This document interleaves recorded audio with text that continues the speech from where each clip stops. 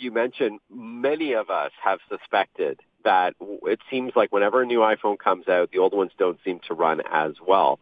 And, many are raising these conspiracy theories as Apple forcing us to buy a new phone.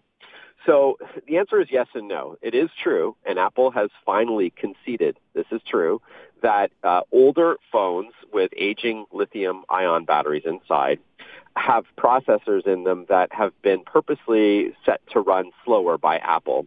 And Apple claims that this is because if they have the processor running at full tilt with these older lithium-ion batteries, it would cause the phones to just shut down spontaneously. Any truth in that? So Apple, this has been tested and by others and verified. So that's what they claim to be true, is that it's the lesser of two evils, is to reduce the clock speed of the processor. So it does slow down the experience, because if they don't, then your phone is going to shut off, which is not acceptable at all. So it is, according to Apple, the lesser of two evils.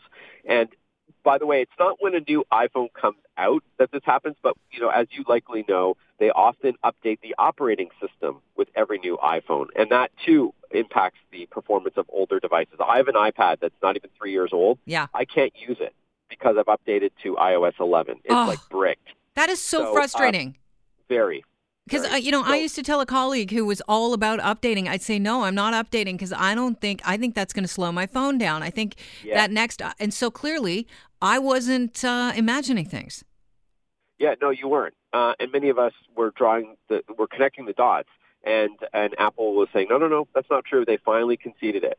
So, again, is it a conspiracy? I don't think so. I understand the logic. It's unfortunate that when you buy a device that now is upwards of $1,500 for an iPhone 10, that in a couple of years from now, when it still may be perfectly fine for the average person, that they may be forced inadvertently to switch phones or upgrade their iPhone because it's not working quite as well. It is a shame, but it is the way it goes. Now, from a cybersecurity standpoint, when it comes to computers, I always recommend to update right away.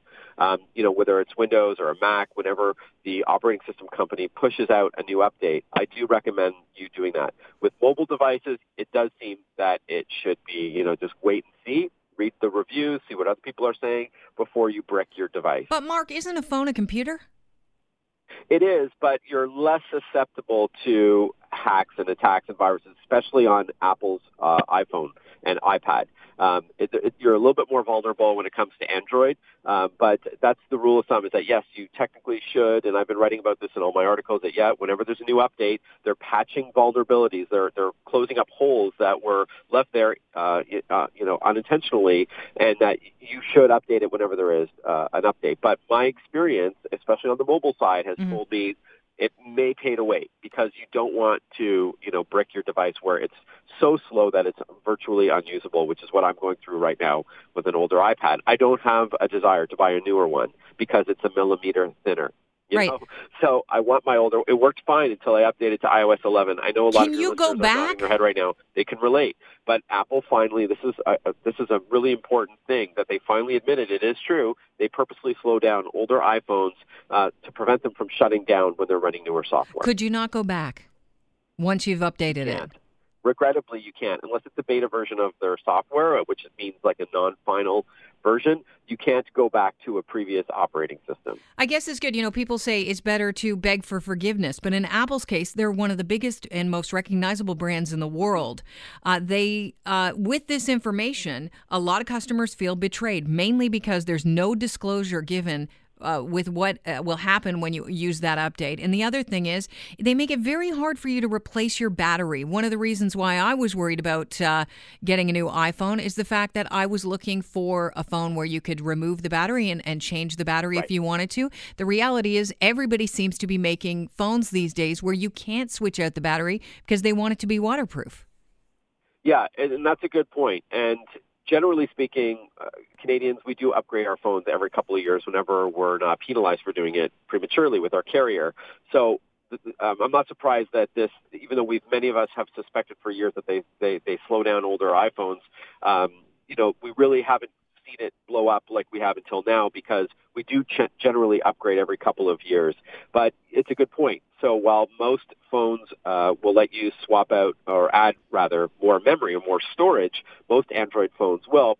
You can't replace the battery, and you usually don't need a reason to. But that's how this whole thing was unveiled and discovered about Apple purposely slowing down their operating system, is that a tester in the U.S. replaced an older iPhone's battery because he knew how to open it up and replace it with a new one, and it did impact the performance greatly. He saw double the performance, and that's how we put two and two together, called Apple out on it. They agreed that yes, they do, and they explained why. But now we're seeing a class action lawsuit. So interesting times. We're going to see what happens over the coming weeks and months, and yeah, that's where we're at. Mark, I want to ask you this before I let you go. I know we're heading into the new year, and you follow all the tech stories very closely. What are you most excited about? You know, when you sit down at a dinner party, I mean, next time we hang out together, of course, what are we going to be talking about? I think automotive tech is really going to come into its own in 2018. We're starting to see semi-autonomous driving technologies like adaptive cruise control, where you're cruising down the 401, the guy in front of you slams on his brakes, so your car will do that to put a buffer between you and the vehicle in front of you. We're going to start seeing a lot more autonomous technologies where cars will, barring any legislative hurdles, start driving themselves.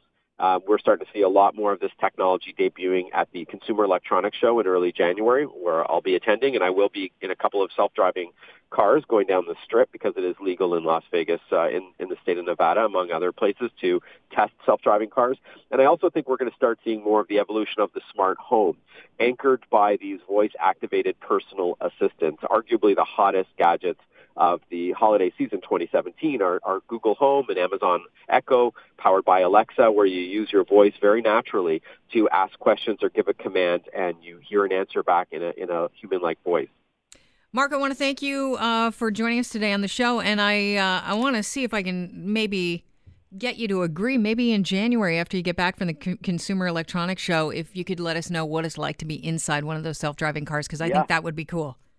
I'd love to, Kelly. All right, looking forward to it. Happy, healthy holidays to you and your listeners. All right, same to you. We'll talk to you next year, Mark. Thanks. You got it. Thanks.